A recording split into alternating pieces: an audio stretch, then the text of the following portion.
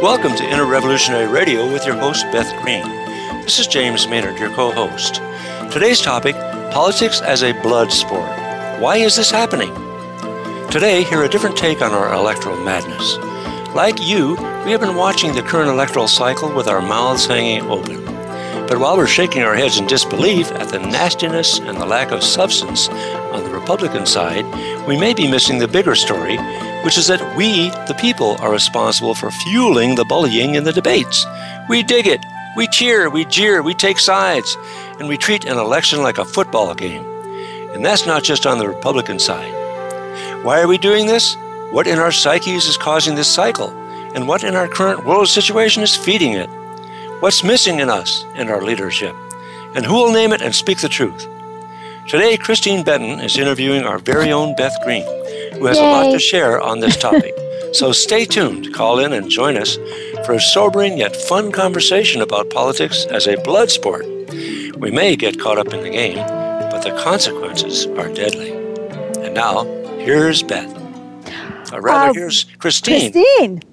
Oh, yeah. Yeah. Here's Christine. It's good to be here. I'm going to pretend to be energetic today. But excited for this topic. One of the reasons I should tell people that we have Beth on is that, we do these meetings about the radio show, and we research potential guests, and we evaluate who we'd like to be on the show. And one of the things, though, that has come to our awareness, which is so obvious, I can't believe we didn't realize it sooner, is that one of the best commentators on current events, most insightful people, probably the most insightful I know that I've ever met, is Beth Green. So while we still love to have people on... I love that. But yeah, it's true, though. It's like why didn't we think of that? I agree. Yeah, right? I mean, she says things that you just don't hear other people say, and it's because of her perspective and her consciousness, and that's going to be another show today. I think people are going to be, hopefully, surprised by some of the insights that come through, and we'll explain things to folks that are like, why? What's happening, and why is this happening? And I think Beth will have some really great things to share. One can only hope after that introduction. I know, right? Yeah. Better be good. But first, we're going to have news of the inner revolution. So take it away, James. James, we got to hear you for you to take it away. Yeah, you can't do it on mute. Oh, take two. Okay. Today we're bringing you a lot of positive news to counterbalance the topic of politics as a blood sport. So enjoy. The first item was sent to us by one of our listeners, Tracy. It's from usuncut.com, March 7th. Thousands of Boston students just walked out of class to save their schools. Thousands of Boston high school students have descended onto the Boston Common and the Massachusetts State House in an unprecedented citywide walkout. Students are demanding the city rescind a controversial property tax break to General Electric and cease all budget cuts. The Boston Public School District, BPS, students are calling out Mayor Marty Walsh for granting huge corporate tax giveaways while forcing schools to cut important curriculum and lay off faculty and staff. A recent city-approved property tax break for General Electric is to blame for $25 million that could have gone toward plugging BPS's budget gap. GE also receives an additional $151 million in city and state tax incentives. In return for all of this, or all of these tax breaks, GE is only directly employing 600 people. Boston City Councilor Tito Jackson said the entire reason for GE choosing Boston's workforce is due to its excellent schools, which are being sacrificed for corporate handouts. Boston students self-organized the walkout, handing out a flyer at their schools, educating their fellow students about the budget cuts, and encouraging them to join the walkout. Beth, any comment? I love this story, don't you? I mean, it's like the kids have awakened. And they're taking on accountability. You know, the inner revolution is about oneness, accountability, and mutual support.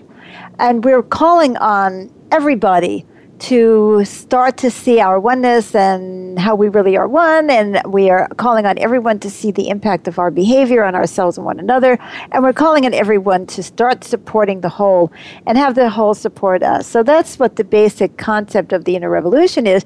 Well, these kids are making a little inner revolution themselves. They're not just sitting around groaning and moaning about what's going wrong in the world. They're doing something, and I think that's very inspiring and very exciting, and that is a good sign about what is ahead of us. And I think the story about GE is hysterical. I think, James, you and I really need to start lobbying for tax breaks so that we will keep our very important operations in the state where we live. What do you think? Absolutely. God, we could use $150 million tax break. Oh my God, we don't have $150 million.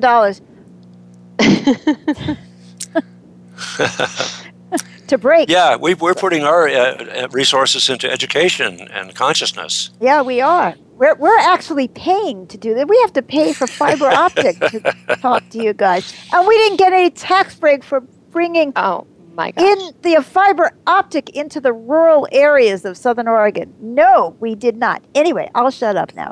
Continue, please. I was just going to say, you just need to employ someone at that ratio of employing 600. What's 600 to 150 million? Maybe you employ one person and you get like 4 million. You've got a job, Christine. All right. Well, and James and I aren't employed either since we have no income out of this.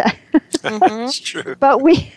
But I'm so proud of those teenagers in Boston. I am proud of those teenagers. Let that be an inspiration to all you teenagers out there and the parents of teenagers. Yeah.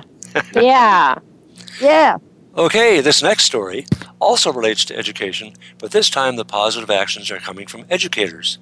Imagine that. Imagine that. The story gives us information about schools, which have been stepping up their efforts to stop the scapegoating of Muslims, and some civil rights groups are working with them.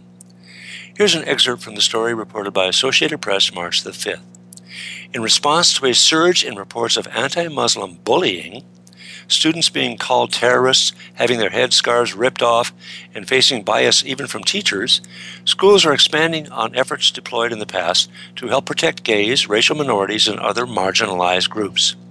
Where abuse is left unchecked, advocates warn, bullying and harassment can make students feel disconnected from school and hurt their academic performance. The Anti-Defamation League, which is an international Jewish organization, updated its anti-bias training activities after the Paris attacks to incorporate Islam. One lesson plan tailored for junior and senior high school students has them discuss ways in which Muslims and Syrian refugees are being scapegoated as a result of the attacks. Another encourages students to discuss connections between stereotypes about Muslim people and acts of bigotry, as well as ways they can support Muslims. Another forum used by civil rights organizations is a town hall meeting on the topic. A panel of a dozen students at a high school in Philadelphia spoke about their experiences of being harassed after the Paris attacks, including being accosted by adults in public and harassed over headscarves. Kate Sundin, a teacher who was there at that sharing, said, "It was heartbreaking but important and really brave of them to share their experiences."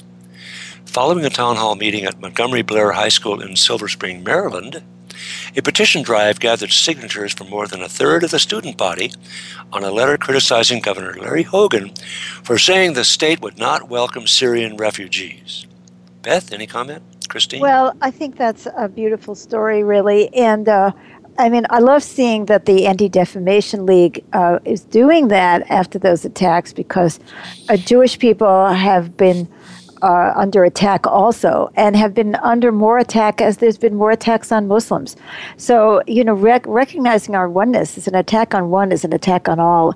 And I love that story. And I also want to mention that we have a program called Unleashing the Power of Kids through fitness, cooperation, service, and thought. And we had a program not that long ago where we invited people from several of the surrounding Muslim communities. This group was meeting in San Diego, and they had a fantastic time. And each person really identified themselves as a person. I am so-and-so and I am a person. And we're bringing this program into the San Diego school system. Right now, we're working on that. And it is so important to start reaching kids, not only the kids who need the empathy to understand what it feels like to be a minority that's discriminated against, but also for the kids who are discriminated against, for them to feel like there's somebody in their corner. Otherwise, they can grow up and feel very alienated, and that's exactly what spawns this kind of, radicalism, radicalization that we're seeing. Christine, you were there. Would you like to share something about that? Yeah, well, it was brilliant. It was really through Beth's guidance that we did the, I am a person. And the topic was called Dealing with Differences. And what we all discovered is that we all felt different in a way, and it didn't matter what religion or race, we came from. And so, ironically, we all had that in common. And we had many things in common, but it really offered people an opportunity to kind of see their hidden biases. Yeah. And not just the non-Muslim folks, some of the Muslim folks too, so, and at the end, everyone's like hugging everyone because we just felt so connected. It was fantastic. Yeah. Beautiful story. And thank you, Christine. Okay, James. And speaking about Islam, here's a story that's very exciting. It was submitted by Christine, our producer, and today's co-host. It's from QZ.com, and it's dated February the 14th. A women-led mosque in Denmark is eager to challenge the patriarchy. Scandinavia's first women-led mosque has just opened its doors in Denmark. It hopes to challenge Islam's patriarchal structures. The mosque in Copenhagen will be open to both men and women. However, the imams in the mosque will all be women. A similar all-women-led mosque has been proposed in Bradford in the UK. Quote, having women as leading figures in Muslim communities and mosques should not be seen as something new or surprising, says Latifa Ake, a committee member at the Inclusive Mosque Initiative. Instead, it should be seen as a rediscovery and elevation of strong Islamic traditions of gender justice and equality. The Inclusive Mosque Initiative, founded in London in 2012, emphasizes an intersectional approach to inclusion that seeks to involve all marginalized communities, including women. Ake points to Islamic feminist and reformist readings of Islam, which reveal how common Islamic laws have been influenced by subjective ideologies and cultural factors. Women have made crucial contributions to Islamic teachings going back 1,400 years.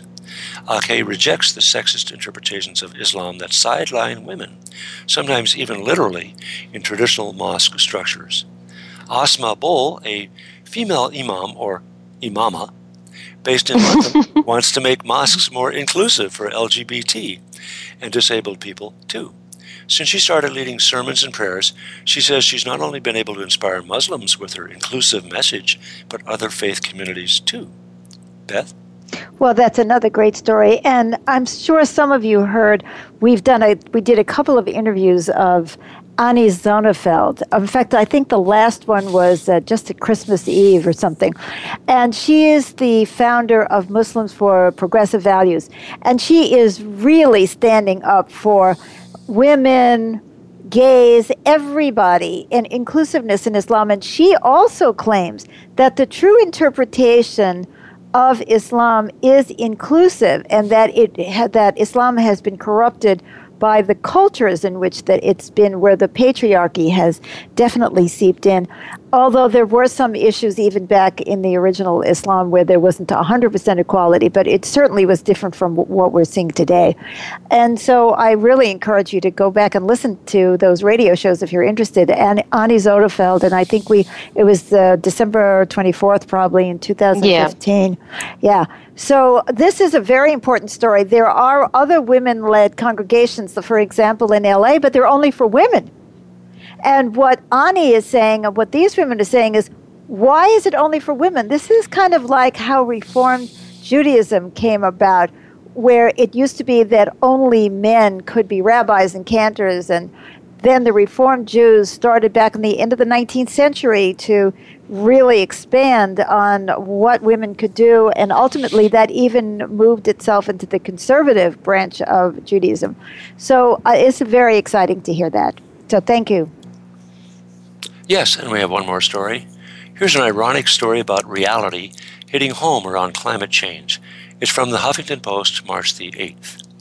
Oklahoma sets new limits for oil and gas drillers to halt earthquakes. Companies may be forced to reduce production to comply. Oklahoma officials on Monday told oil and gas producers to dramatically scale back underground disposal of wastewater that has led to a dramatic surge in the number and intensity of earthquakes. Earthquakes in this industry-friendly state, recently linked to drillers' injection of wastewater deep underground, have risen from a few dozen annually in the mid-2000s to more than 6,000 last year.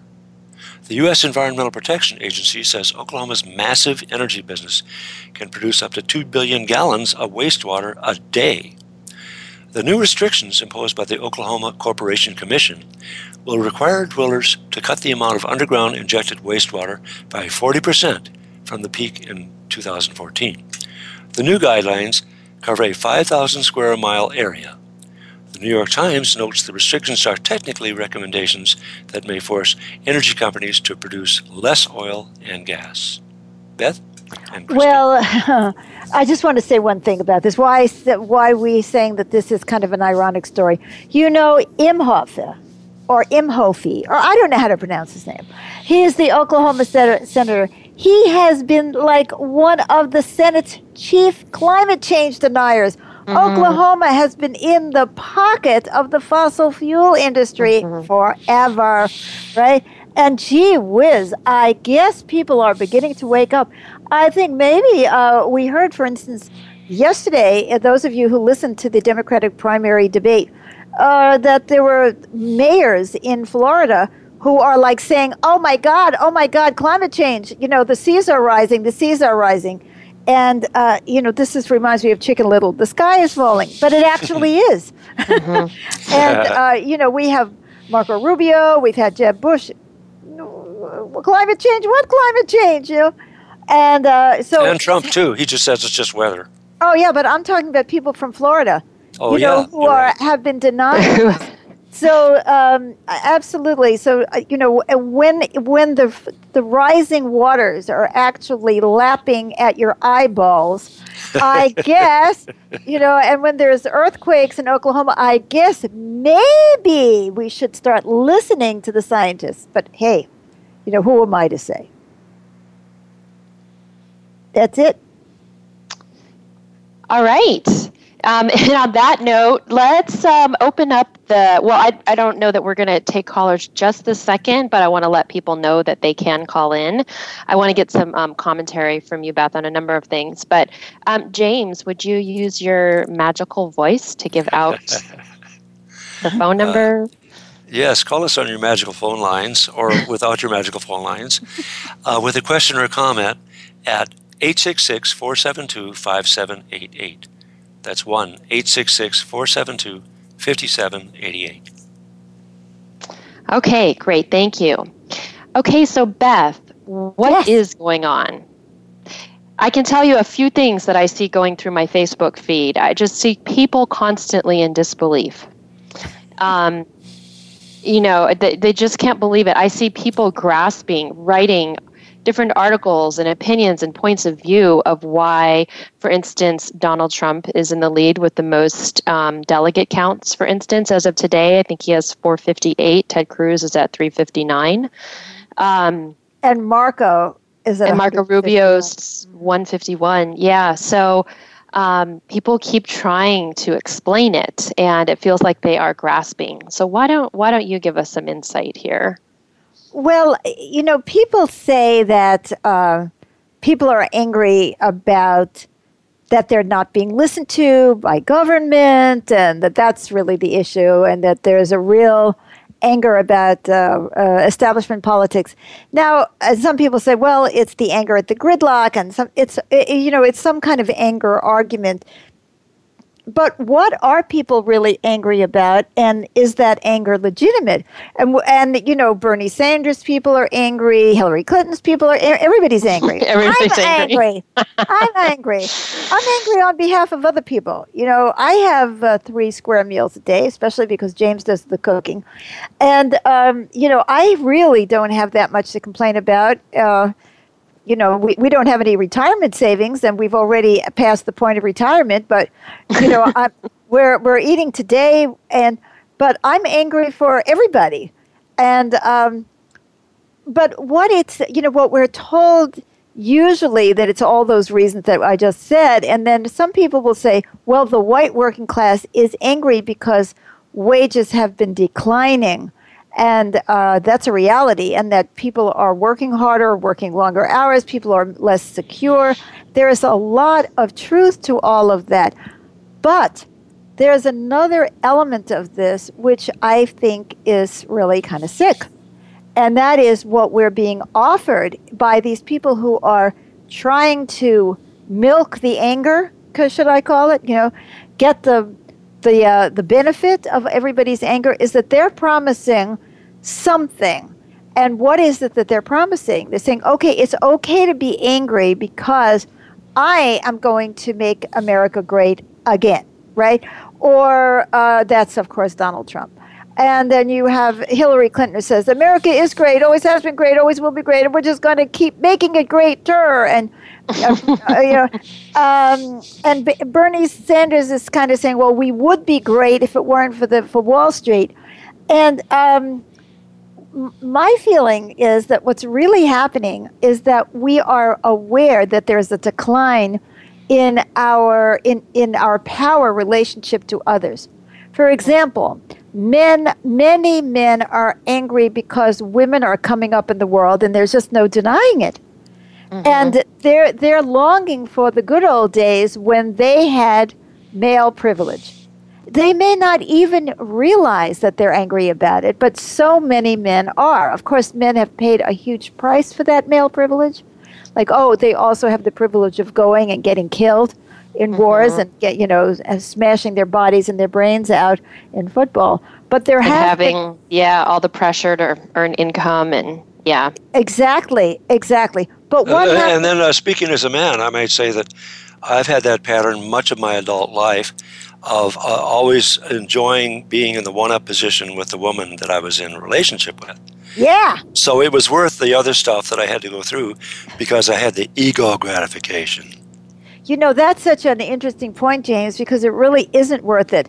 I used to be part of an organization called Wages for Housework, and we were promoting the idea that if women had wages for housework, that actually men would lose power in the home because we wouldn't have the, barefoot and pregnant wife.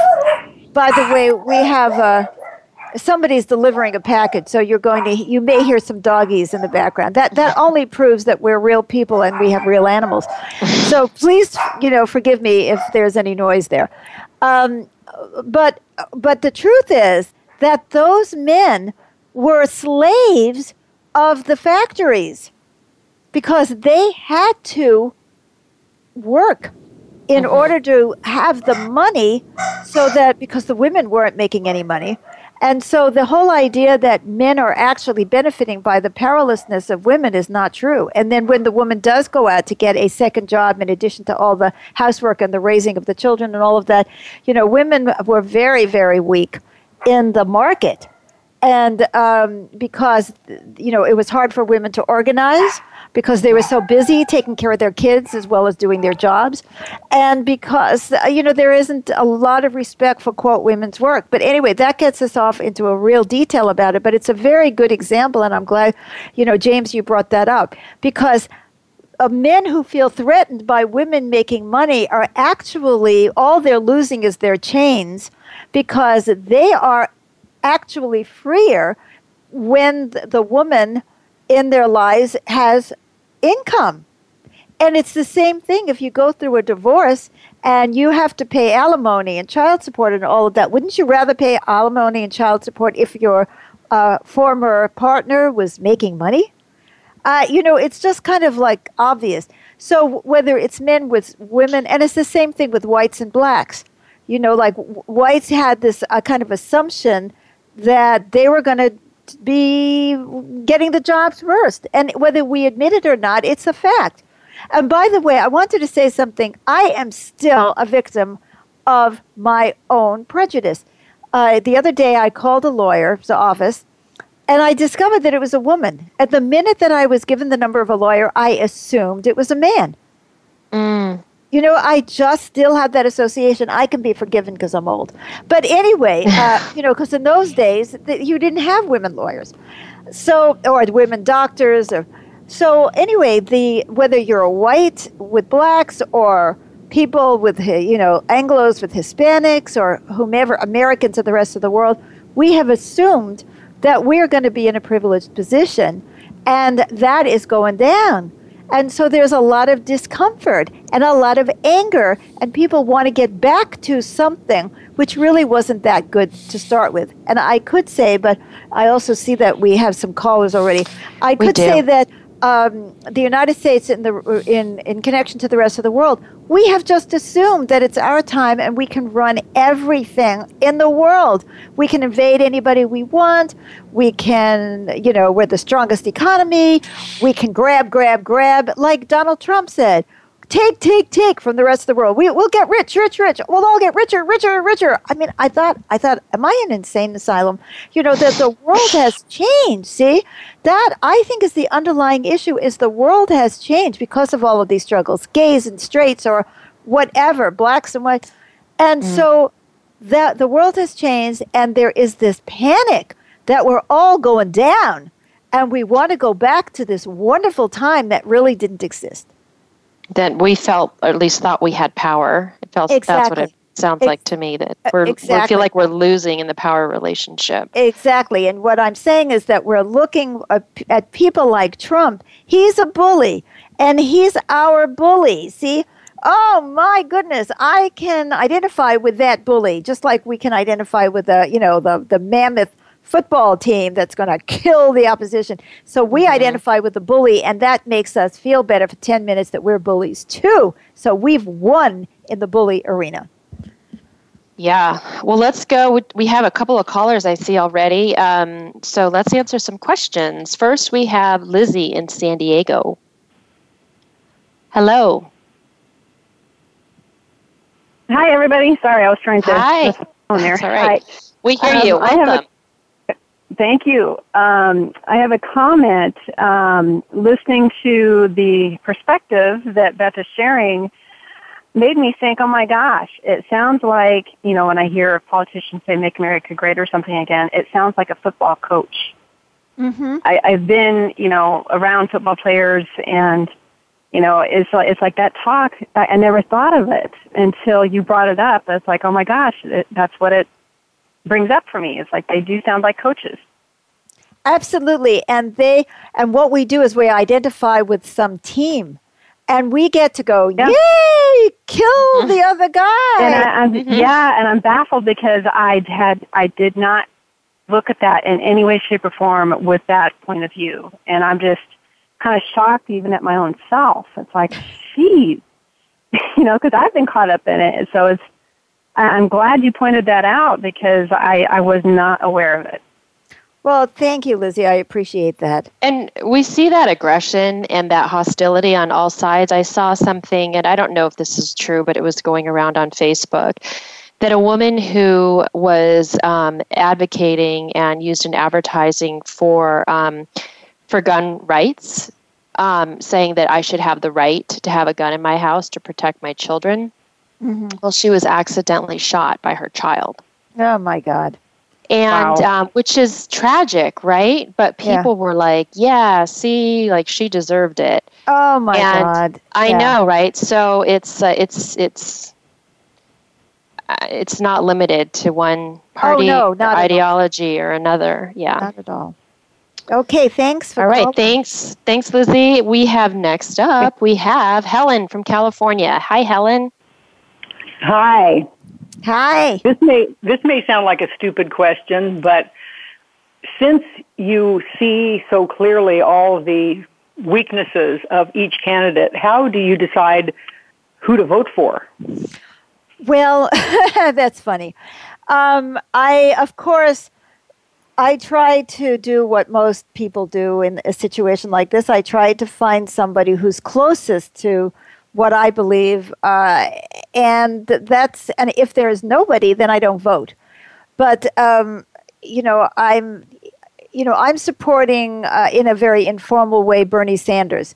But I see his weaknesses. I see a lot of things that Bernie Sanders is not addressing.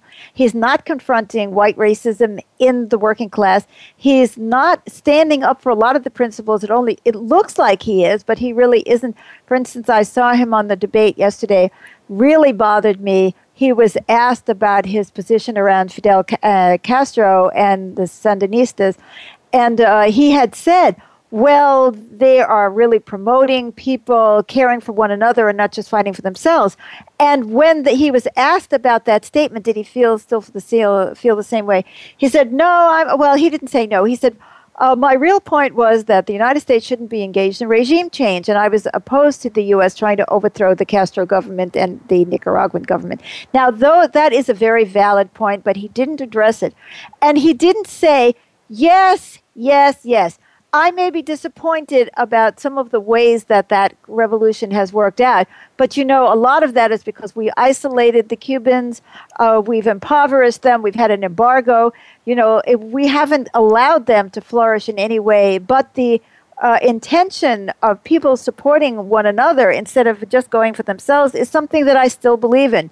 But he didn't want to say that because he didn't want to be attacked as a socialist or a communist. So even he calls himself a democratic socialist, but he isn't really a socialist. He's really a social democrat.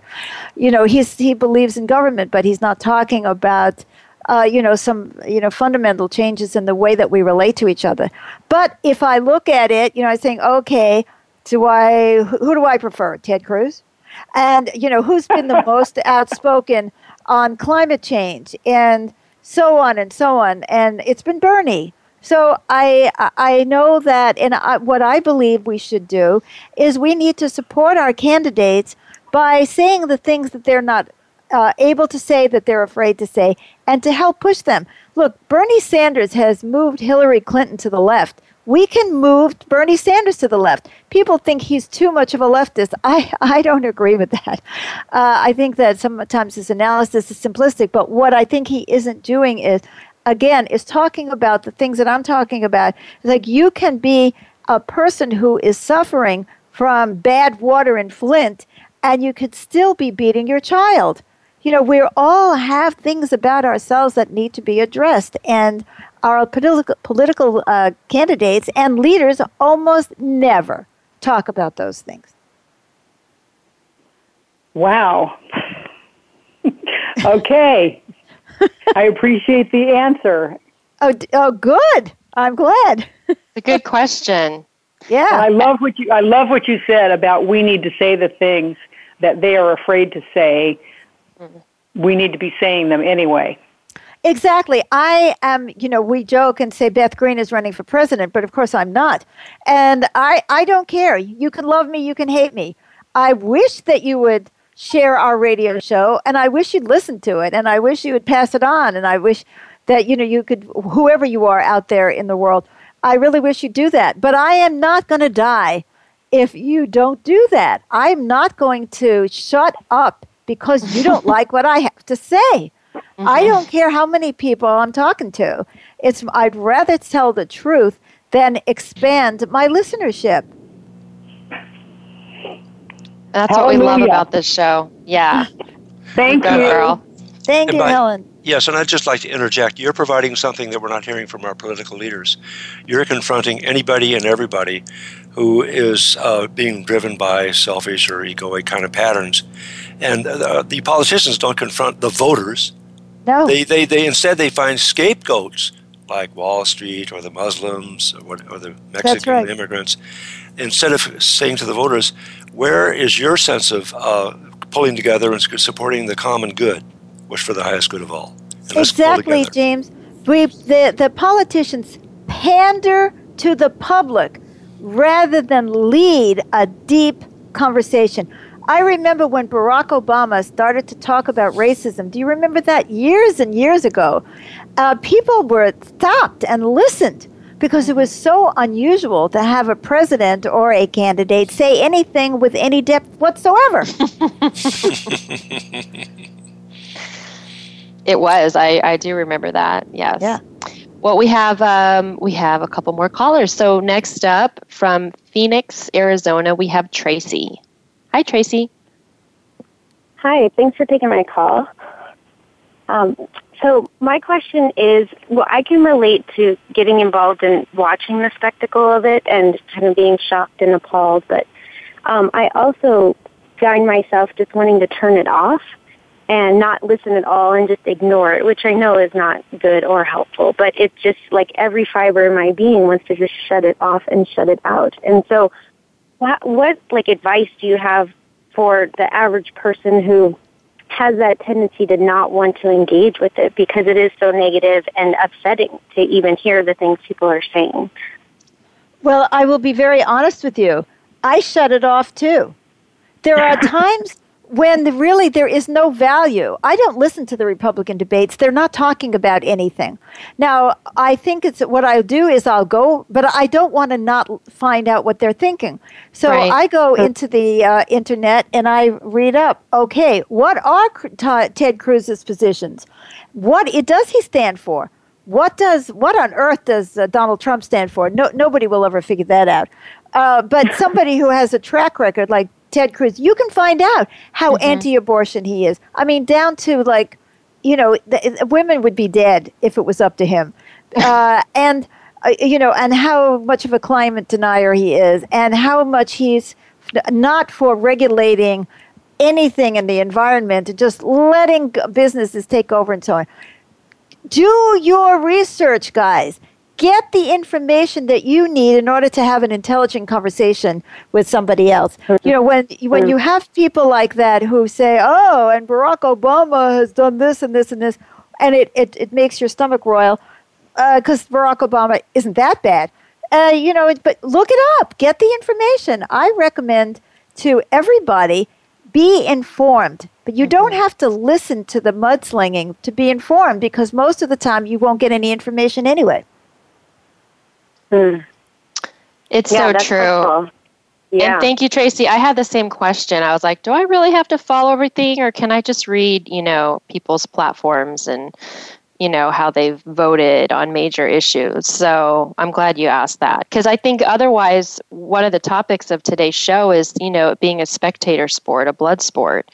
So if we're just kind of getting off of all the, putting each other down, then we can be honest and realize we're not really looking for information in that case. We want to win or we want to feel like our team's winning or attacking. We want to see the Republicans kill each other. I agree with you. Just like we said on our football show, just turn it off. We are feeding the media frenzy over Donald Trump by reading every scurrilous attack on him or every ludicrous, stupid thing he says. We keep telling the media, yeah, cover that. So we are the spectators who are creating this gladiator fight. Great. I want you, if we have a chance later, maybe to talk a moment about Mitt Romney, but I see we're just accumulating more and more callers here, and I want to get to them. So let's have Amy in San Diego, and thank you, Tracy, for calling in. Hi, everyone. Hi. Hi. I have probably a simplistic statement, but as I'm listening to everything, particularly your response to Tracy, actually to everyone, but to become educated, because I tend to just pull away from everything and vilify Donald Trump, and I realize that that's not all that different from how he vilifies the folks that he does. Yeah. And Good so I'm point. not actually adding anything to what's going on. And I look at Bernie Sanders as the good guy and not really know exactly what he stands for either. Although I know more about him because I've read more about it, but I'm seeing that I'm turning it into simplistic us versus them. Yeah, I love that statement, Amy. I think it's extremely important what you've just said. Mm-hmm. That's exactly what we do. And congratulations that you're just, calling yourself on it. Yeah. Right. True. Yeah, thank you. Oh, you're welcome. Thank you very much. This is a wonderful conversation. Thank you. And in fact, let me answer the Mitt Romney question right now because I see we have a lot more callers. The issue is that Mitt Romney did exactly what the spectator sport thing wants, right? Oh, Mitt Romney comes in and he's setting the record straight. He's telling everybody what a jerk Donald Trump is. It's like another wrestler came into the arena. Exactly. With a different persona. But what I think is so amusing about Mitt Romney is, Mitt Romney, he had Bain Corporation that put so many people out of work, see? But he's going to call Donald Trump on being a fraud and a con man. But he's not calling himself on it. But what he represents, I think, is the ridiculous idea that the big shots in the Republican Party can really just swoop in, put everybody down, and steal this nomination. I think of him as a patrician. Like he comes in with his nose in the air. There are many factions in the Republican Party. You have the very wealthy elites that Mitt Romney represents. He's not going to be in the gutter talking about Muslims and blacks and Hispanics because he's not fighting for a $10 an hour job. And he loves all of this free trade where they can make as much money as they want. So Mitt Romney isn't going to be incited by the Donald Trump anger, but he is representing a part of the Republican Party. Then you have that white working class part of the Republican Party that is angry and wants the good old days, where we were powerful and strong before. And then there is this evangelical element in the Republican Party that is extremely doctrinaire and in a very narrow sense that which is out of step with everybody else. And so to me, Mitt Romney was just a way of coming in and saying to the Republican voters, "You are bad. You working class people are angry. You're stupid. Look at this guy. He's stupid. You should let me run the country because I and the elites that I represent, we are polite and we know to have a debate." So anyway, well, isn't he also afraid though when you talk about that loss of power, like they're losing control of the party? Oh, absolutely, absolutely. So I'm taking that brief because I see we have a whole bunch more callers. And that's good. So how about Chris calling from Encino, California, in the LA area? Hi, thanks so much for taking my call. Yeah. Hi, Chris. Hey, I'm just thinking that we need a potluck revolution. Oh, yes! I mean, nothing makes any sense except to really have an environment where people bring what they have to offer and, people don't think so much about holding on to what they have to protect themselves, but think more about how we can all move ourselves forward. You know? I mean, I don't even have any questions for you about any of these candidates or anything. I just wish we could erase it all with a big eraser and start over. I don't know what else to say. I love that. I think that is what the revolution is about. I mean, I think that Bernie is right. We need a revolution. We need a political revolution. We need a social revolution. We need an economic revolution, which is what, changing the nature of the economy. But most underneath it all, we need a spiritual revolution. We need an inner revolution. We need to really get it that we share this earth, that we are one, and what we're doing isn't even working for us anymore. There was a time when you could go way overseas, like, oh yeah, the Spanish Empire, they sent their boats, the Spanish Armada, over to the New World. They killed off the native peoples, either through disease or bloodshed, or they enslaved them, and that killed them. And but none of that was going to come home. See, but nowadays, you can't do that anymore. You can't just go do anything you want somewhere else because, as Malcolm X once said, the chickens will come home to roost. It's a different world, America. Wake up. We can't get away with that. So we need to recognize our oneness. We are ruining our planet. We're being stupid. We're not being accountable. Our own people are suffering from a spiritual disease. I don't even know how to describe it. of, people's emptiness inside, or we wouldn't be using so much sex, TV, rock and roll, and drugs, and, we're all running away from this feeling of oppression and powerlessness, and that oppression and powerlessness are actually real, but just getting angry and blowing up some other poor schnook is not the answer. So thank you for your comment, Chris. I'm with you. Thanks. Thanks, Chris. Next up, we have Lynn from California. Hi, Lynn. Hi, everybody. Hi, Lynn. My question is, how do you resist getting down in the mud with everybody? Ooh. I follow Facebook, and it's the first, election period that I have been on Facebook. And of course, there's lots of mudslinging from both sides on it. And occasionally I'll dip my foot in the mud and then, retract it forcefully because I see how hopeless it is to change other people's minds or to even get them to listen to you. Yes. So, yeah, how do you resist, how do you resist the violence in you? I wish I had an answer to that. Sometimes I don't.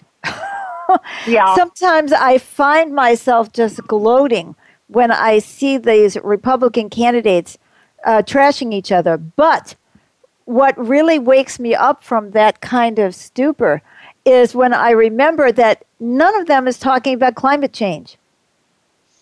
And I remember that there are people, real people, who are being hurt and who are going to be hurt, and that none of that is being discussed.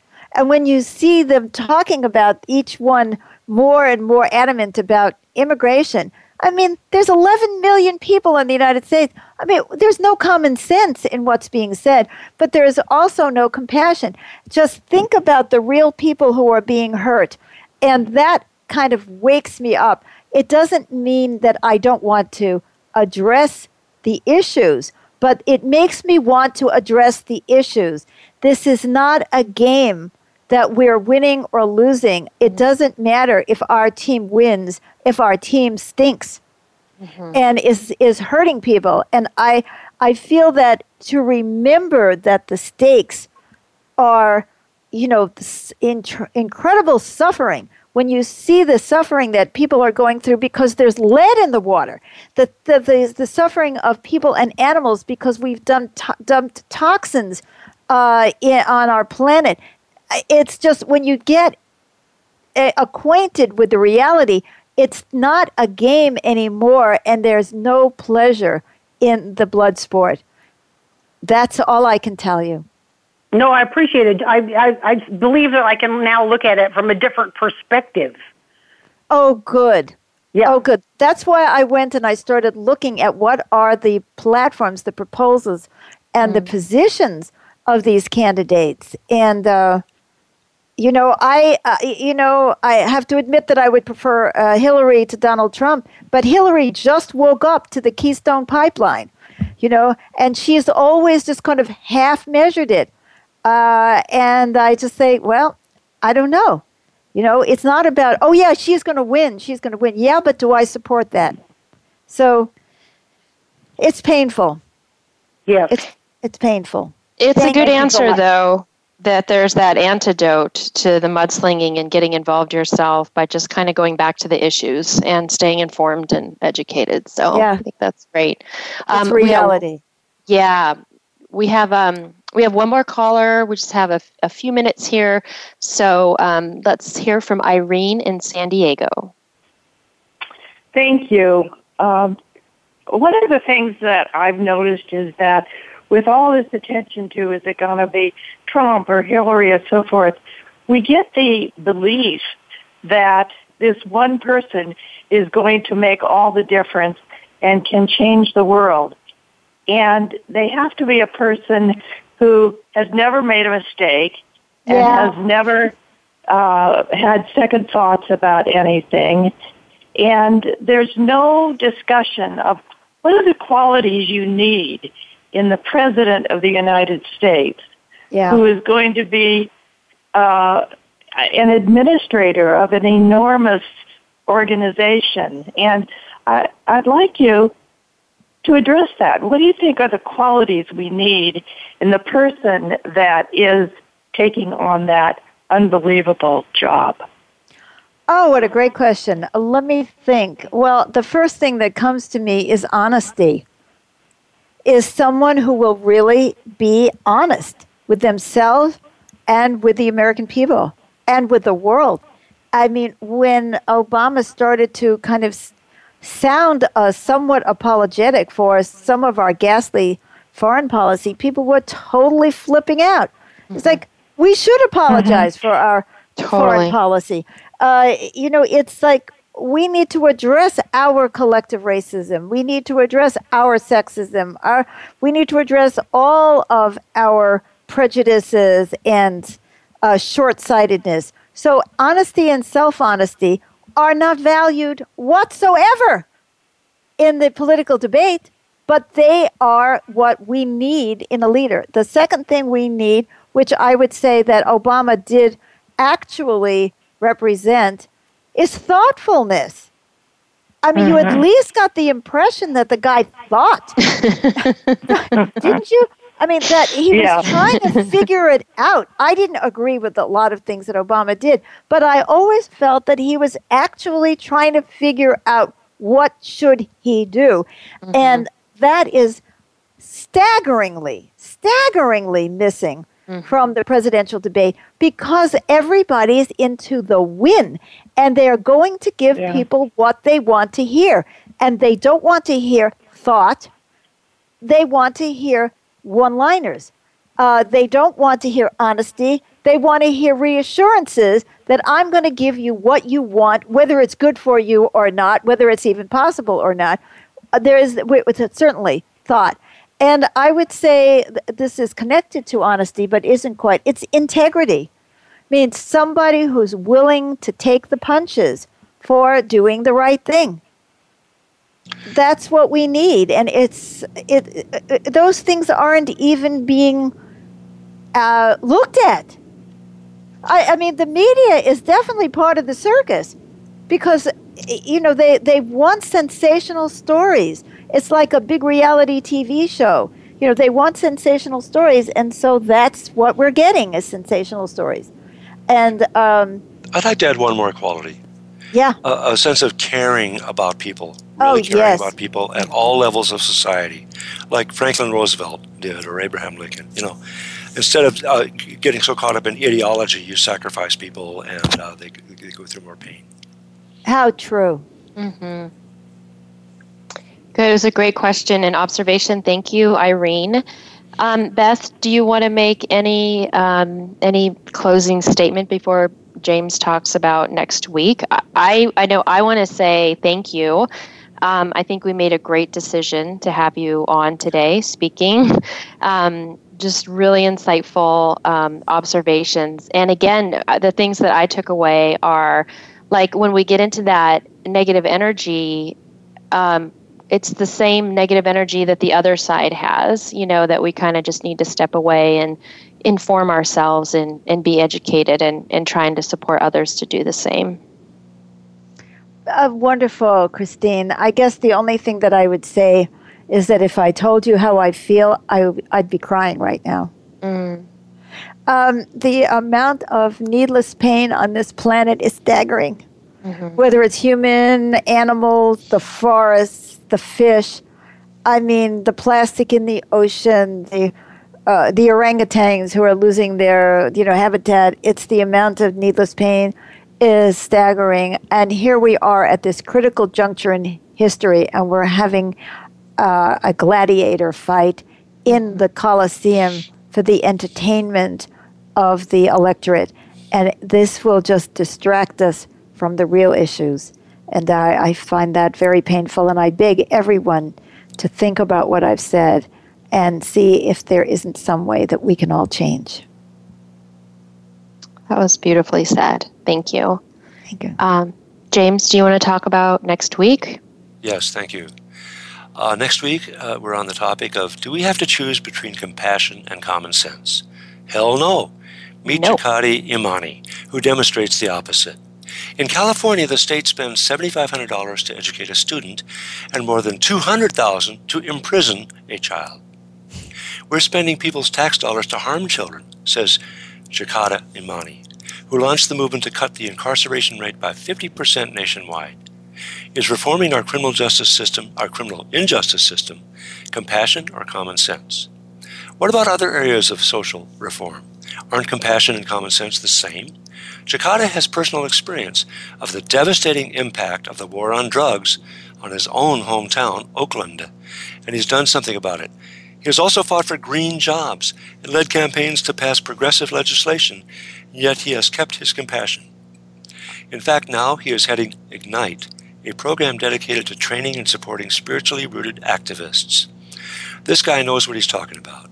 He can bring us information and a profound understanding of what people need to make real change. We don't have to choose between compassion and common sense. Join us. And now for a final word. Well, what I'd like to say about that is, oh, that's so boring.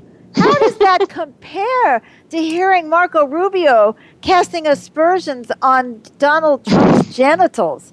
I mean, why would I waste my time listening to this radio show when I could be entertaining myself by watching the Republican gladiators kill each other? So I'm hoping that we have an audience for this show because this is a critical issue. So many people who are into repressive, negative, and regressive politics try to pretend that those of us who want to actually do something to help people have no common sense. Like we have our heads up in the skies. Well, our heads may be in the skies, but their heads are up there, you know what.